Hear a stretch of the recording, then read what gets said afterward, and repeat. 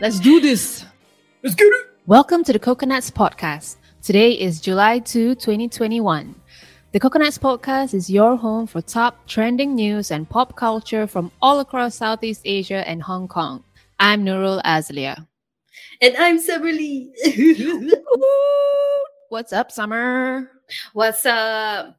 We killed Vim, so definitely he's like not here because men are trash. You know drill.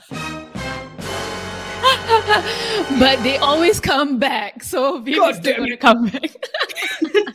I'm just kidding. Vim is great, and we did not kill him, as you'll see. Maybe. He'll resurrect in a few weeks' time. We'll tell you about it later. Anyways, how's your week going? Yeah, same lah, Yeah.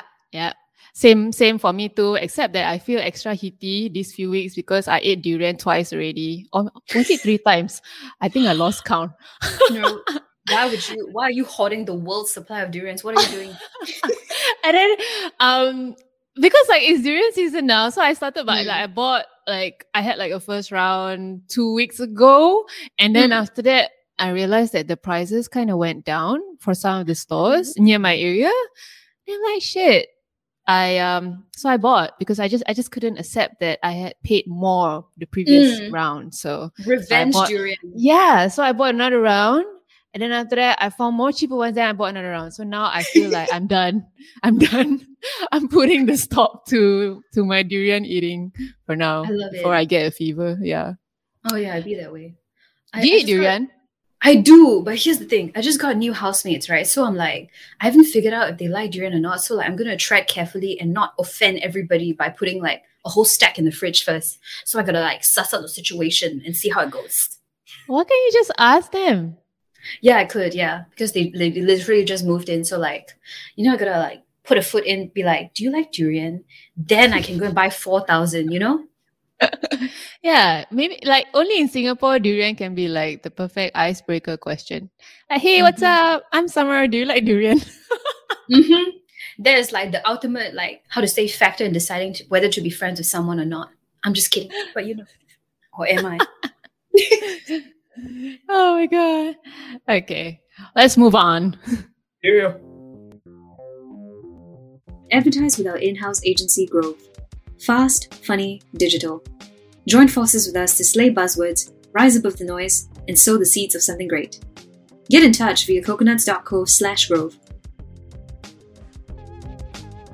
And for this week's top stories, we're starting with Bali. So in Bali, we're seeing new spikes in COVID-19 infections with daily cases hitting triple digits. But the minister is saying that it has nothing to do with the recent Work from Bali initiative that's encouraging government workers to come out in droves to work from the island starting Q3 of this year. So at a recent press briefing, the minister, his name is Sandiaga Uno, he's the Tourism and Creative Economy Minister. He came out and told reporters and trying to deny speculations by saying that, we want to clarify that the Work from Bali program has not triggered the recent case spike. In fact, most of them, as much as 84%, were due to local transmissions, which if, other people come to Bali and spread it, then wouldn't that also be considered as local transmissions? I don't know. I'm like, do I believe you? Just because you say it is, does that mean it's true? Yeah. Because it just coincides, the start of the program as well as the spike in cases just kind of coincides in terms of the timeline. So I don't blame people for coming to that conclusion, and the fact that the minister didn't really clarify properly or refuted speculations properly. He failed. What a coincidence that those two things just happened at the same time. Yeah, well, I really hope Bali, I really hope things get better in Bali, man. Because I want to go to Bali. It's all selfish reasons. I'm with you, sister. I'm trying to swim in your waters. Please get better. Okay, and over in Bangkok, Thai sex workers protest the shutdown with heels and panties. Yes, queen. But yeah, a group of sex workers and karaoke bar staff gathered at the government house to demand financial compensation from authorities, as you freaking should. So about 20 people lay high heels on the ground while others tied panties to the building's front gate. I love redecoration. But yeah, since their workplaces, i.e., massage parlors, go-go bars, and karaoke joints, have been ordered shut for months, the group arrived at around 9 a.m. on Tuesday asking for 5,000 baht, that's around USD $156, monthly stipends per person.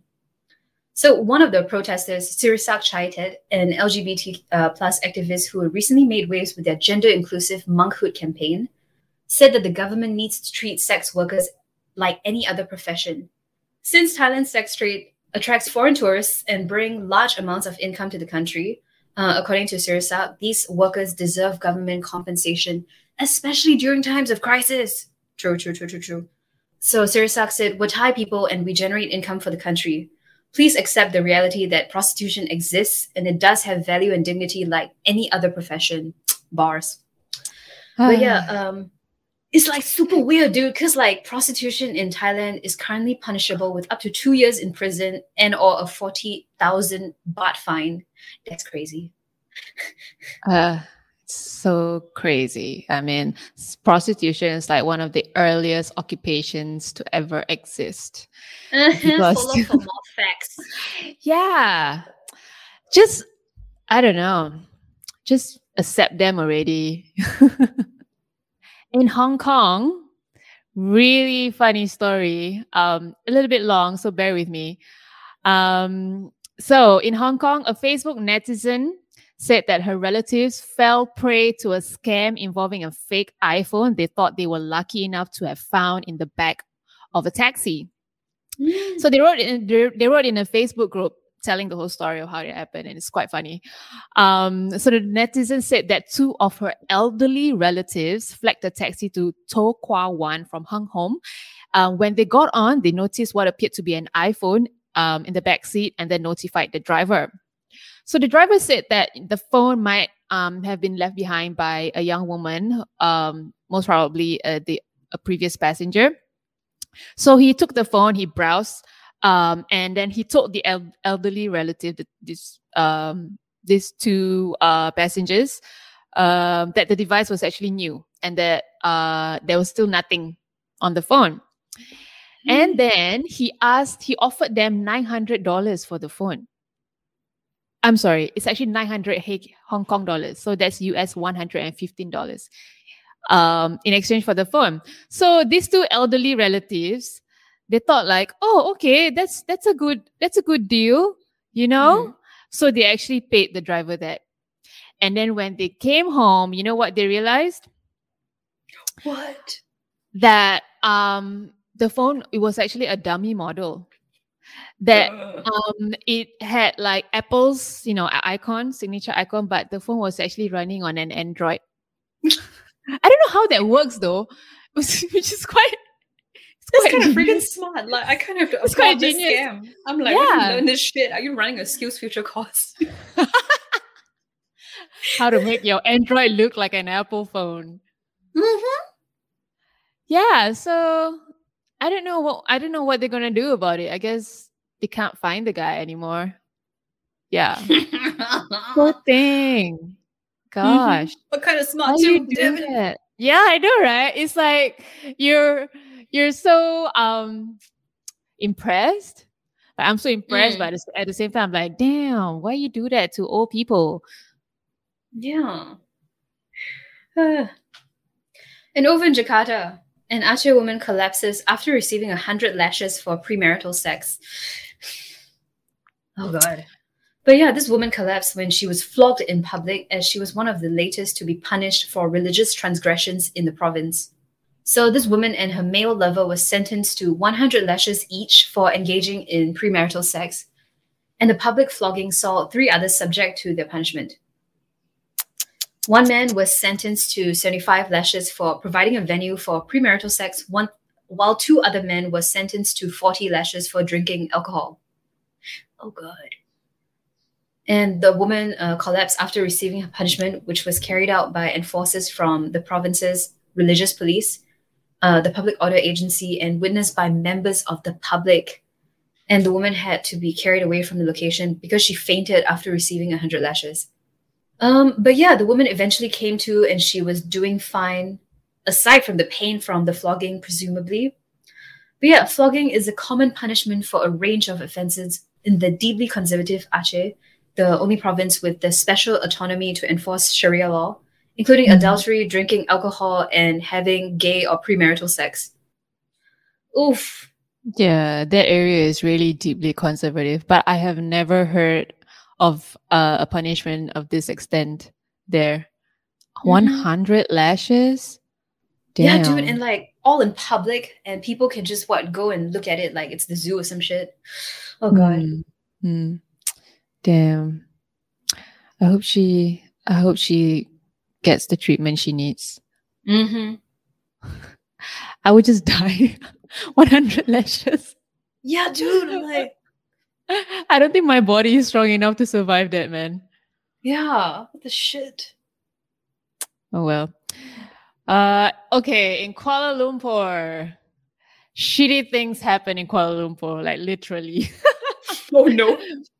So crazy shit happened this week because the Prime Minister's office actually released a statement announcing to the whole country that Prime Minister Muhyiddin Yassin was taken to hospital because he had been suffering from diarrhea of all things.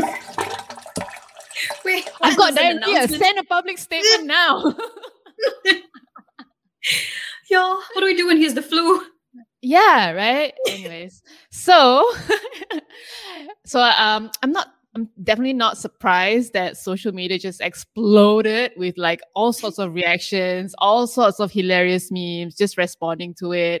I mean, like, you know, all commoners like us, like if I have diarrhea, at least, like I would just, you know, take po chai, take whatever, you know, our favorite traditional Chinese medicine that always works most of the time.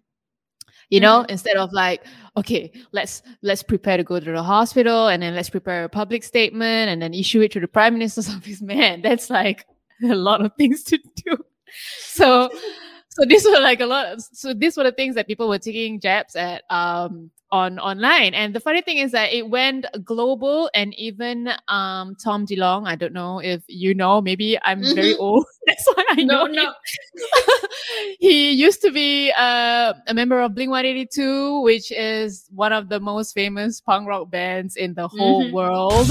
All the small things.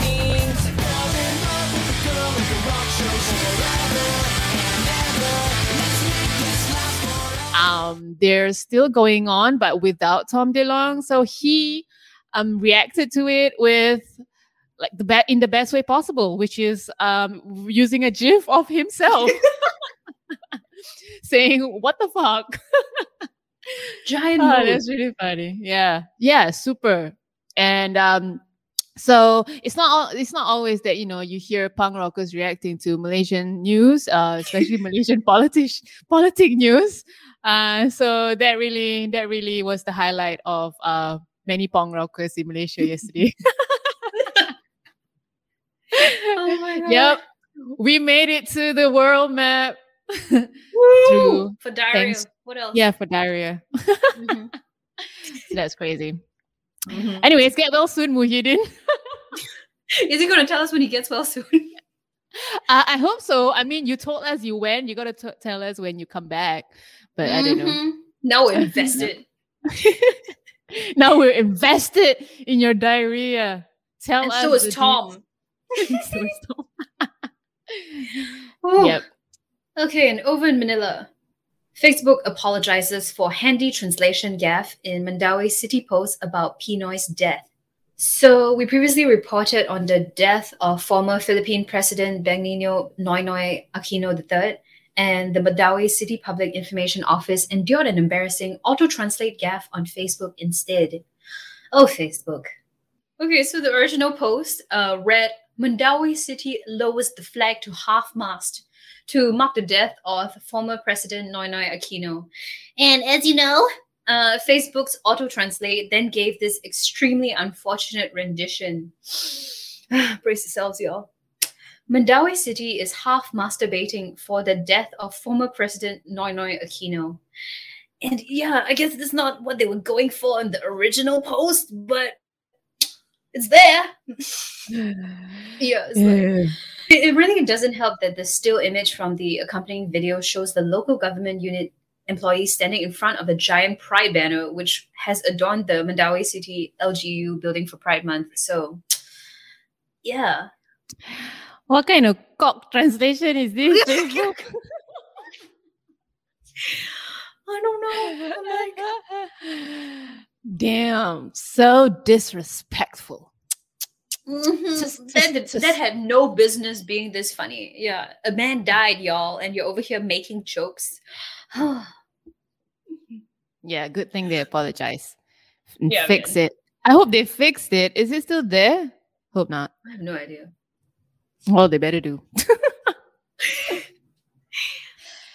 Anyways, in Singapore, I tell you, durian season is serious business in Singapore. Mm-hmm. So recently, 11 people were arrested after they were arrested after they were found trespassing a protected area to pick durians. And the funny thing is that when the police were alerted to the incident, they thought they were alerted to a fight. They were alerted to a fight that was happening in the wee hours along Mandai Road, which is a forested area very near the Singapore Zoo. And then when they got there, they found this group of people picking up durians in this, area where nobody's supposed to enter.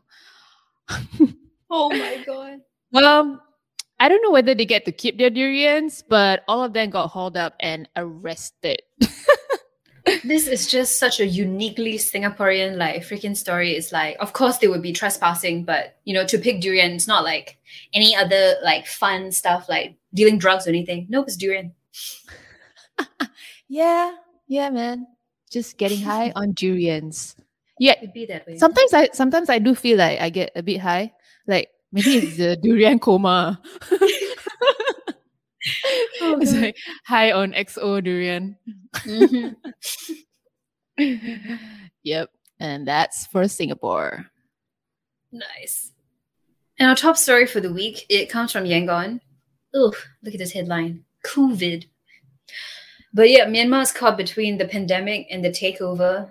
As you know, they had a little thing called a coup, which started on February 1st this year. And it has been, the headlines coming out there just have not been positive at all.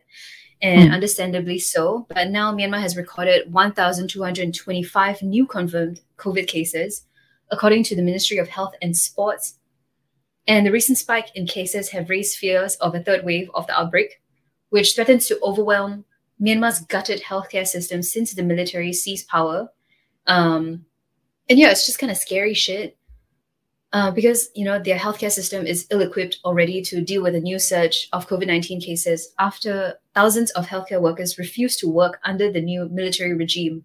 But yeah, both Myanmar's COVID-19 testing and the nationwide vaccination rollout collapsed due to the massive walkouts by striking healthcare staff. The true number of COVID-19 cases is also believed to be higher than what the current testing capacity suggests. Myanmar's social media posts about random deaths later attributed to COVID-19 are more eerie signs that a third wave is currently sweeping across the country. So security forces have also regularly targeted frontline healthcare workers and medics while raiding and occupying hospitals. So according to the Physicians for Human Rights, there were over 109 attacks and threats against healthcare workers between February 11th and April 12th, including arrests, injuries, killings, hospital raids, and occupations.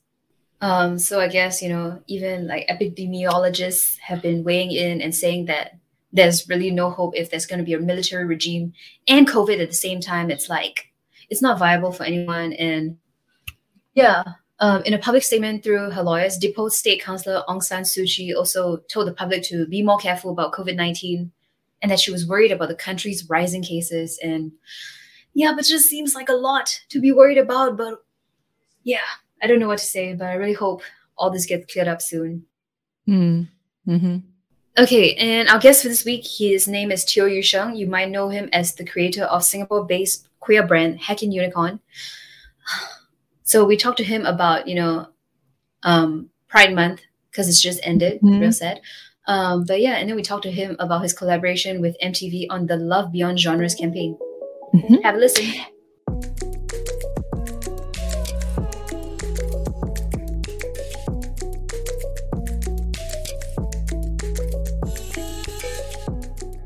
First of all, thank you so much, Yu Sheng, for joining us today. I'm Nurul, and of course, you have Summer with us today. So we're going to talk about like all the exciting things that you're doing with Heckin Unicorn, and this campaign, the MTV campaign that you are a part of. Yeah, so excited to hear more from you. Maybe start with telling us what Heckin Unicorn is all about and how you came up with the name. Right. So thanks for having me today. Heckin Unicorn is essentially a brand that designs and sells LGBTQ plus lifestyle accessories. So we design and sell stuff like enamel pins, notebooks, socks, and stuff like that. And in general, the designs tend to be skewed towards the more subtle end. So what it means is that if you're not within the community, or if you're not that aware about the different types of identities, then you might not know that the designs are queer designs. And that's on purpose, because the context is in Singapore and actually in many countries around the world, a lot of queer people are still closeted. So they might live in hostile environments where it's not exactly safe to be too obvious or to be out to their family. So in those instances, having some queer merchandise that is a bit more subtle, it helps them sort of be able to be proud of their identity, to wear something that speaks about their identity without risking consequences or without outing themselves to the people around them. So that is the reason why a lot of the designs tend to skew towards the more subtle side. I think that's such a sweet gesture, and I've never really heard any other brand do it.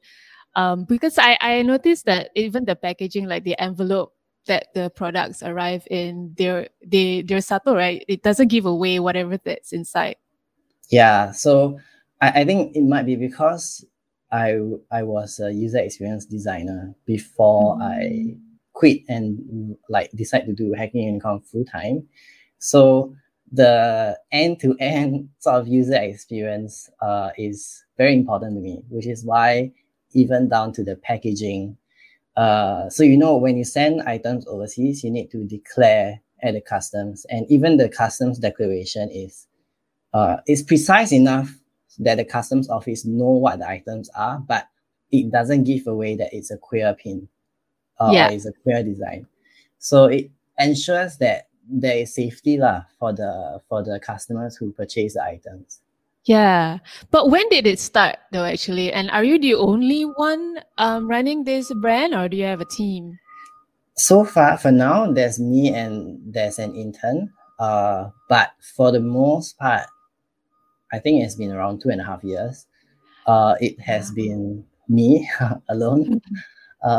So pretty much everything I think is done by me. The design, the running of the website, the packing of orders, and all that. Yeah. 2 years, I think that's quite short for, but even within this span of just 2 years, I feel like the brand has grown so much. I don't you think, like Summer, like we always come across Heckin Unicorn branding like on social media, like every time there's like conversations going on social media, like I always see Heckin Unicorn like contributing to that conversation. And yeah, I mean, you've even like amassed 50,000 followers on your account right now on Instagram. And yeah, I guess we just want to know about the person behind it all. Yu Sheng, could you tell us about yourself? My name is Yu Sheng. I am gay. I am cisgender man. I have been in Singapore forever, since I was born. So I grew up here. I think what is possibly interesting is the fact that I am quite lucky as a queer person in Singapore. because Singapore can be pretty hostile towards queer people. So the things that we hear in schools, the things we are taught in schools, the lack of representation in media spaces because of IMDA censorship, the lack of representation in politics. I think a couple of election cycles ago, one of the ministers outed a political opponent as gay. So that's a despicable move. So growing up as a queer person, there are a lot of like subtle hostility that is very easy to internalize. So my family is Buddhist, but even then, I felt like being gay was wrong.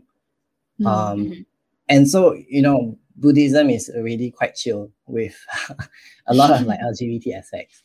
But even without the pressure of being in a religious family, I still felt like I had to learn how to love myself. And it took me 20 years. But when I got there, I realized that I was quite lucky because my friends, my family, and all of the colleagues I've ever had, they were all very accepting of my identity. And I could live pretty much freely as myself in nearly all aspects of my life. So when I'm at home, when I am out with friends, when I am working, last time, you know, we used to go to office. But in all of these aspects, I could be myself. And I know enough queer people to know that this is not the norm in Singapore. The norm is that queer people have to be closeted to some extent. So whether it's to some of their friends, whether it's to the immediate family, or to some of the colleagues, the norm is that they have to hide who they are because it's not safe to be out. And so the context is that for me, as I grew up, as I learned to love myself, and as the people around me sort of like embraced me for who I am, it became quite clear that I have a certain sort of privilege. And I just kept thinking, like, how could I use this to help other people who are afraid, who might not be able to voice their opinions, who might not be able to make their identity known? How could I use my voice to help them? And so that was part of the motivation for running Heckin Unicorn, for doing all of this sort of like advocacy work, for talking about things like conversion therapy, things like how schools have been suppressing queer identities.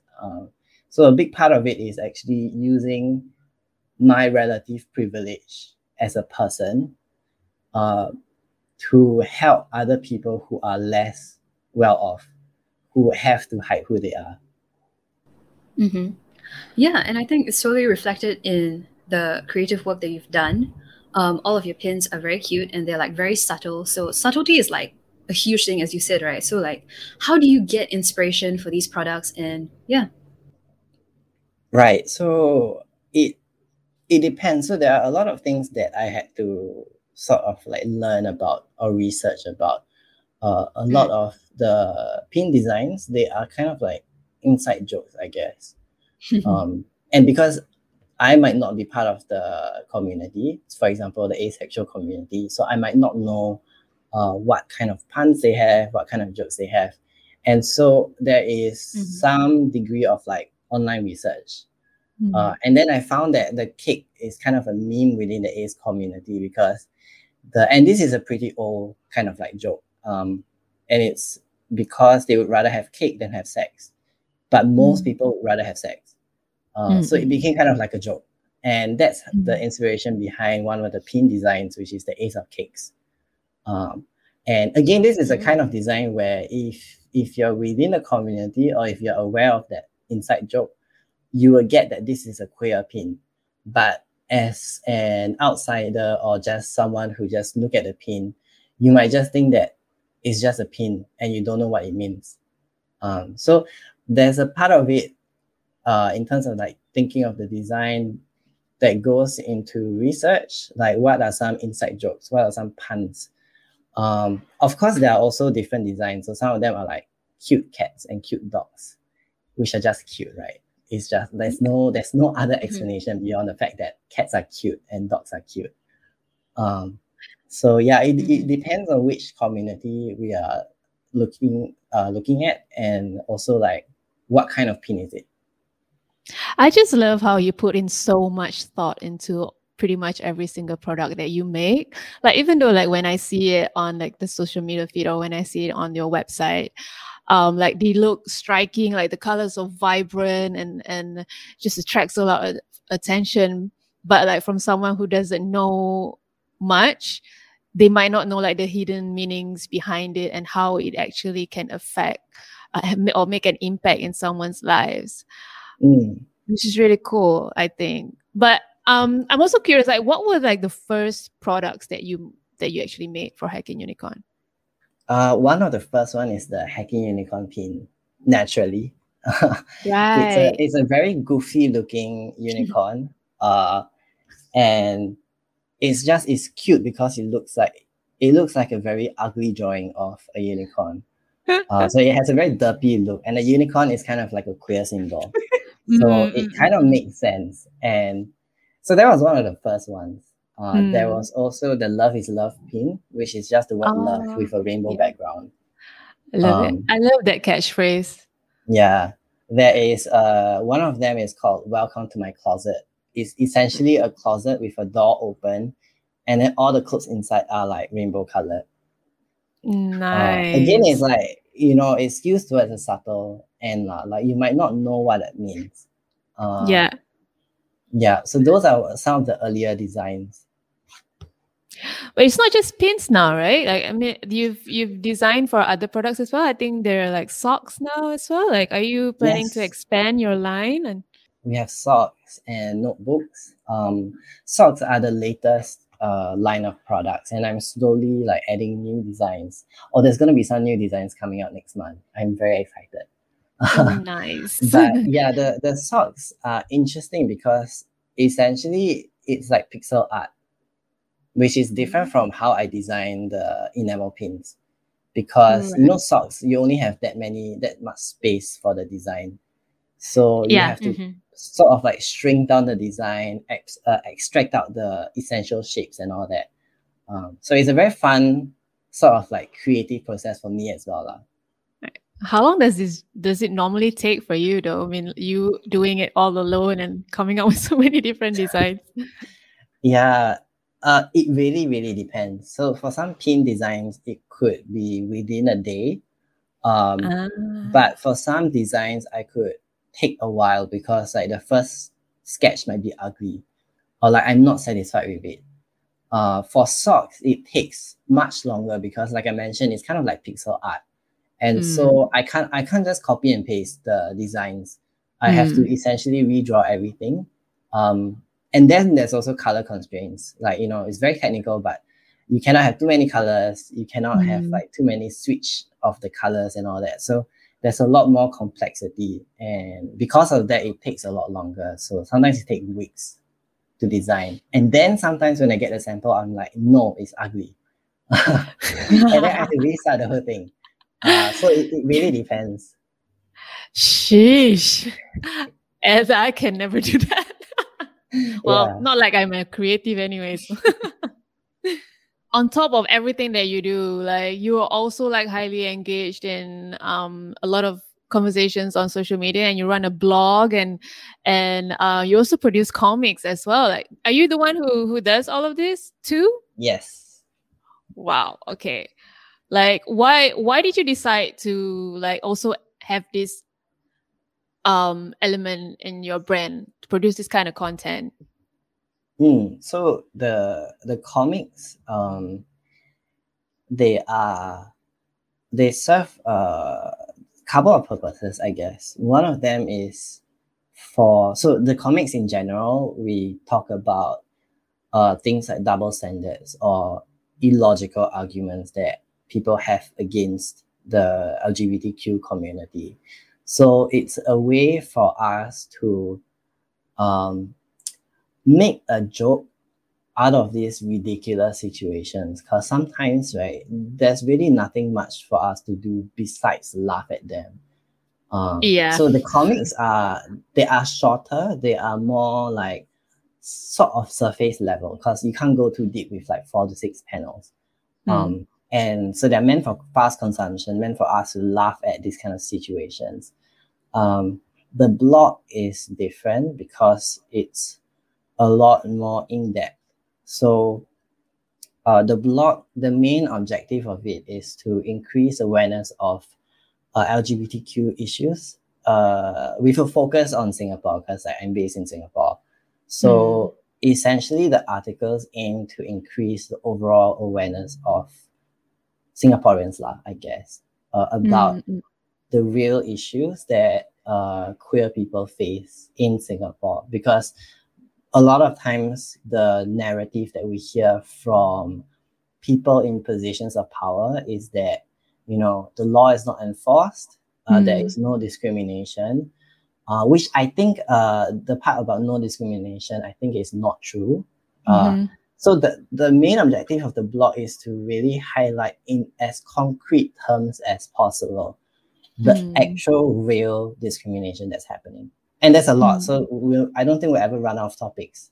Unfortunately, until the laws change, until, you know, politicians take a stand on this kind of discrimination, there are plenty of examples of discrimination. And so that's the main sort of like motivation behind the blog.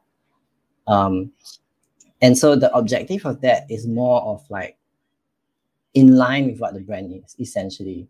The Heckin Unicorn brand is about not only just allowing people within the community to be able to express themselves, be able to feel safe while doing so, but it's also about trying to accelerate change, trying to make sure that as fast as we can, people no longer have to hide. Yeah, I mean, Singapore, like if the government's listening, you know, you can start by repealing 377A for a start. Yes.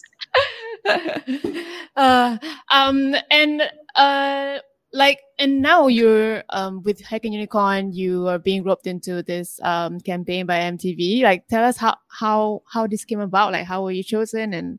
And we saw the video, pretty cool. Yes, the video is so good. Yeah. How did this whole thing come about? What's the experience like? And you also mentioned about going to San Francisco, which I'm so jealous. I've never been there. Can you tell us more about that trip as well? Yeah, so the collaboration with MTV, it was quite surprising for me. Because I mean, like, let's face it, MTV wants me. Yeah, very surprising. Yeah, it's like all of us know MTV, but to me it was like they actually know about me. Like, what? So I was very surprised when they reached out to me and like told me about the idea behind featuring Heckin Unicorn, and then actually getting like a very awesome team of crew to come and film what I do. So I was just like, oh my god, like, of course I would do that. That's so cool. And I've actually watched some of their previous campaigns before. They did one for International Women's Day, and they did a couple before that featured some really, really awesome artists. So I was quite very surprised actually, and I was very excited. And throughout the process, I think at some point they also mentioned that they're gonna feature another person, and it's Oprah Tang. The drag queen Oprah Tang, and I was like, oh my god, it's so cool. I saw Oprah Tang on during the Pink Dot streaming show. Yes. Oh, so amazing. It's so good. I tell you that the entire Pink Dot, the best part is the last few minutes where they actually released the drag queen performance Yes. video. It was like, it's so well done. The queens all look amazing, and then it's like, oh my god, the tourism board should use these to promote, but of course, you know, government won't do that. But you know, it's so amazing. It's pretty high quality as well. It's pretty high quality, I think. Yeah, it's amazing. Really well, it's really like music video quality. Yeah. Yeah, That's all I can say. it's a very high production value kind of like video, and so it was really really amazing when I watched it. So I was watching it with my family, and that was That's like we all like nice. screamed at the TV when we saw it because it was just so amazing. Do you and your family watch Pink Dot every year together? Yes. Oh, that's so Before sweet. the pandemic, we used to go down together to the physical Nice. space. But yeah, now we Nice. watch it at home together. Yeah. Did you guys like light up your house in pink? Yeah, we did. Cool. Yeah. So anyway, back to FTV. It was very cool, like the whole process, because of course we would have to like brainstorm what will I talk about, what will the interview be about. And it's very cool because they are very open to ideas. Essentially, they asked me what I want to talk about, and that is pretty much what ended up in the video. Yeah. Which is cool. That's Like, nice. Yeah. So yeah, you get kind of like control or, but I think the best part about it is that like I get to see the person behind Heckin Unicorn, because all I see every day is, you know, your pins, your amazing pins and your comics. But you've never posted a photo of yourself on your platform, right? Yeah. I rarely do that because I'm quite shy. Aw. And so like I think so on the bio I tagged my personal Instagram account, but that is to let people know that, you know, an actual human is running the brand. Because if you check out my personal Instagram, you get very bored because I don't post stuff. Because all of your creative energy is on Heckin Unicorn. That's why. Yeah. Yeah. Anyways, also in the video, you talk about your San Francisco trip, and apparently that also had something to do with how Heckin Unicorn came about, right? So yeah, when did that happen? When was that trip? Yeah, tell us all about it. That was so many years ago. It was part of a school trip to SF, and it's like we visited a lot of, because you know Silicon Valley is just there. And we visited a lot of tech startups to learn more about how they run a business and stuff. And so a part of it is, of course, we would have some free time. And that was when I went around. I visited the Castro, which is the gay neighborhood, I guess, within SF. And it felt amazing because you could see pride flags everywhere. There was a pedestrian crossing. And it is like rainbow colored. Like the road is rainbow colored. Yeah. Rainbow colored pedestrian. It was just amazing because it felt like a safe space to be queer. And it's something that I didn't feel much in Singapore. So it felt very different for me. And I think back then it was my sort of queer awakening, in the sense that I have known that I'm queer all along. It's just that was the moment in my life where I started being more public about my identity. So it ties in very nicely with like visiting the place that a lot of people associate with the LGBT movement. And yeah, it's very, very cool. And so how it sort of very indirectly inspired Heckin Unicorn is that because back then I wasn't that aware of a lot of like different queer brands or queer designers. So I tried looking for cute pins in the brick and mortar physical retail stores in SF. And so I couldn't really find a lot of cute designs. But the reason for that is because they are all online. And that's something I knew only after the fact. Right. And then it makes sense because like if you think about it, a lot of these queer designers, of course they would sell on an online space where it could be safer, where they don't have to invest in like retail space and all that. So now I know that a lot of amazing queer brands exist mainly on the online space. And of course it includes Heckin Unicorn. Like we are mainly online. We don't have any physical retail shop or anything like that.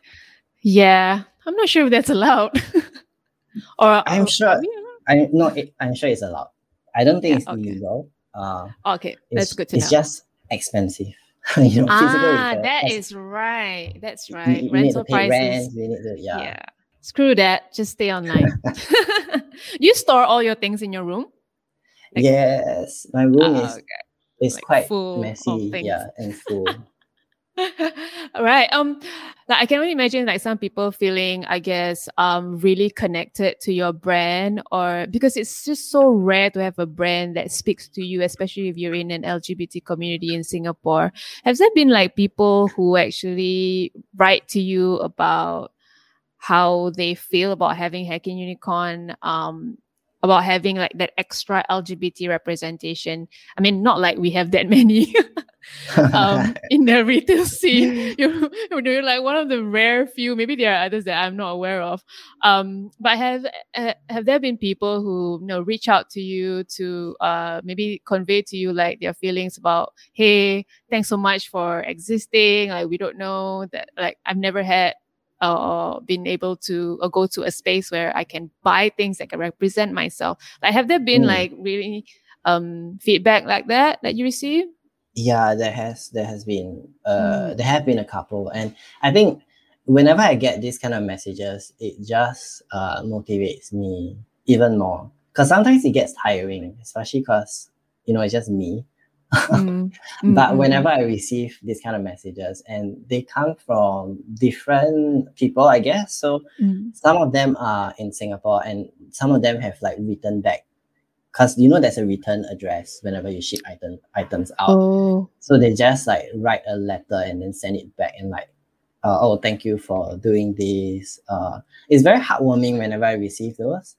A lot of them also DM us on Instagram to tell us about how they are happy with what they have bought.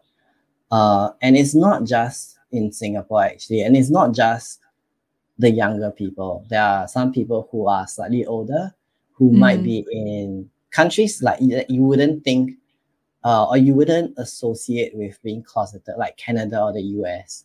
And they would be in their 30s, and they would message me and say that they are just starting to come out. So the pins help them do it in a safe way that they can very easily explain away if they feel unsafe. And so they are just very thankful that, not everything is loud and proud, but there are some things that have a bit more subtlety. And I think whenever I receive these kind of messages, it's very heartwarming. And it's not just from customers too, because not everyone likes pins, but they might still support like the brand. And so, for example, I think there was once I received an email from someone who suggested that it would be cool if we wrote about coming out experiences that focused on Singapore. And that was the reason why I wrote the most recent blog article, which is the coming out stories from 7 people in Singapore. And so, that is like a very nice thing where they could tell us how they feel or what they think we should write about. And then if it's a good idea, I'll just do it. Okay, that's really nice. That's really nice to hear, because there's just so few platforms that do that in Singapore. And even now, like even after like more than 10 years of the Pink Dot movement being around, we're still fighting for more LGBT acceptance in Singapore. But for you personally, like what are your thoughts about that? Like, do you think that do you see Singaporeans slowly opening up or accepting or learning to understand the LGBT community? I think so. I think there's a change. And it has to do with different things, I think. So one aspect is generational change. So the younger generation in general, they are a lot more accepting of LGBTQ identities, a lot more accepting of LGBTQ issues, and they don't quite get why discrimination still exists. And if you think about it, I think the internet plays a huge part, because information is easily accessible. So they can always learn about what it means to be queer. they can see a lot more representation in overseas productions, RuPaul's Drag Race, Queer Eye, Pose, compared to my generation, and I'm 30 this year, so I was born in 1991. That was just about the time where the internet became commercially viable. So the internet is actually a lot younger than we remember. And because of that, the era that I grew up in, the police were still doing sort of entrapment of gay people. They were still publishing a lot of news articles about gay men being arrested for soliciting in the public space and all that. So the environment that I grew up in and the environment that the younger people grew up in is very, very different. The source of information is very different. And so there is that slow shift that is happening because information is just more accessible now. There are also other things that are important, like Pink Dot obviously has done a great job in making the LGBT movement mainstream. And so that has a huge part, that plays a huge part in making conversations come about more easily. Because, I mean, it's huge. Pink Dot is huge. Once a year, and the event is once a year, but of course, throughout the year, they do a lot of things, and they have made it essentially a staple of Singapore life. At least once a year, you're going to talk about Pink Dot. So it is a huge change. You compare it to an era where you have no such thing, and the police are still, arresting people. And then you get newspapers reporting on the arrest. It's very, very different. And so I think there's a lot of different things, and a lot of the sort of the things that we enjoy today, the younger generation, myself included, they are built on the decades of hard work that a lot of our pioneers the work that they have done. And it's a lot easier for me today to run Heckin Unicorn than it is for them in their era with what is available to run a pro-LGBT organization. Because for them back then, when they run it, you can imagine the backlash, you can imagine the pressure. But for me, in Singapore today, it's a lot easier for the public to accept the fact that there's a queer brand. So, we just live in very different generations. And I think there is definitely a shift in terms of acceptance, in terms of how people are starting to think about or discuss about LGBT issues.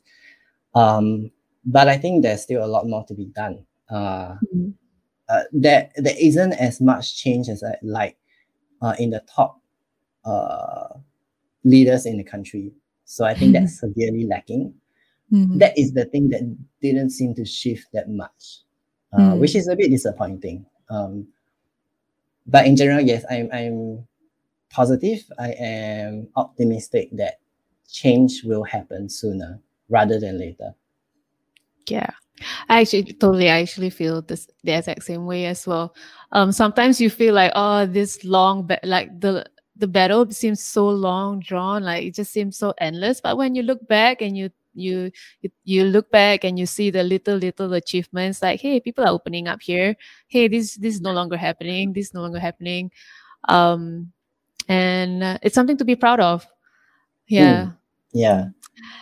Do you want to do like a quick plug of Heckin Unicorn and the MTV campaign that you're part of?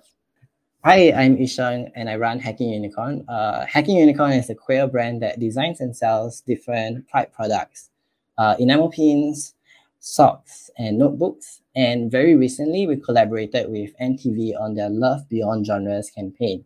And it's very, very cool. They did 2 videos on the MTV The Originals, featuring us and Opera Tang. And also, we helped them design and create a very special Pride set just for Pride Month this year. Awesome. Thank you so much for taking the time of your day to speak to us and tell us more about your brand. Just keep doing what you're doing. I think a lot of people love it and don't want you to go away. So please stay. More pins. Thank you so much. Thanks for having me. Thanks. Okay, bye. Bye. Bye.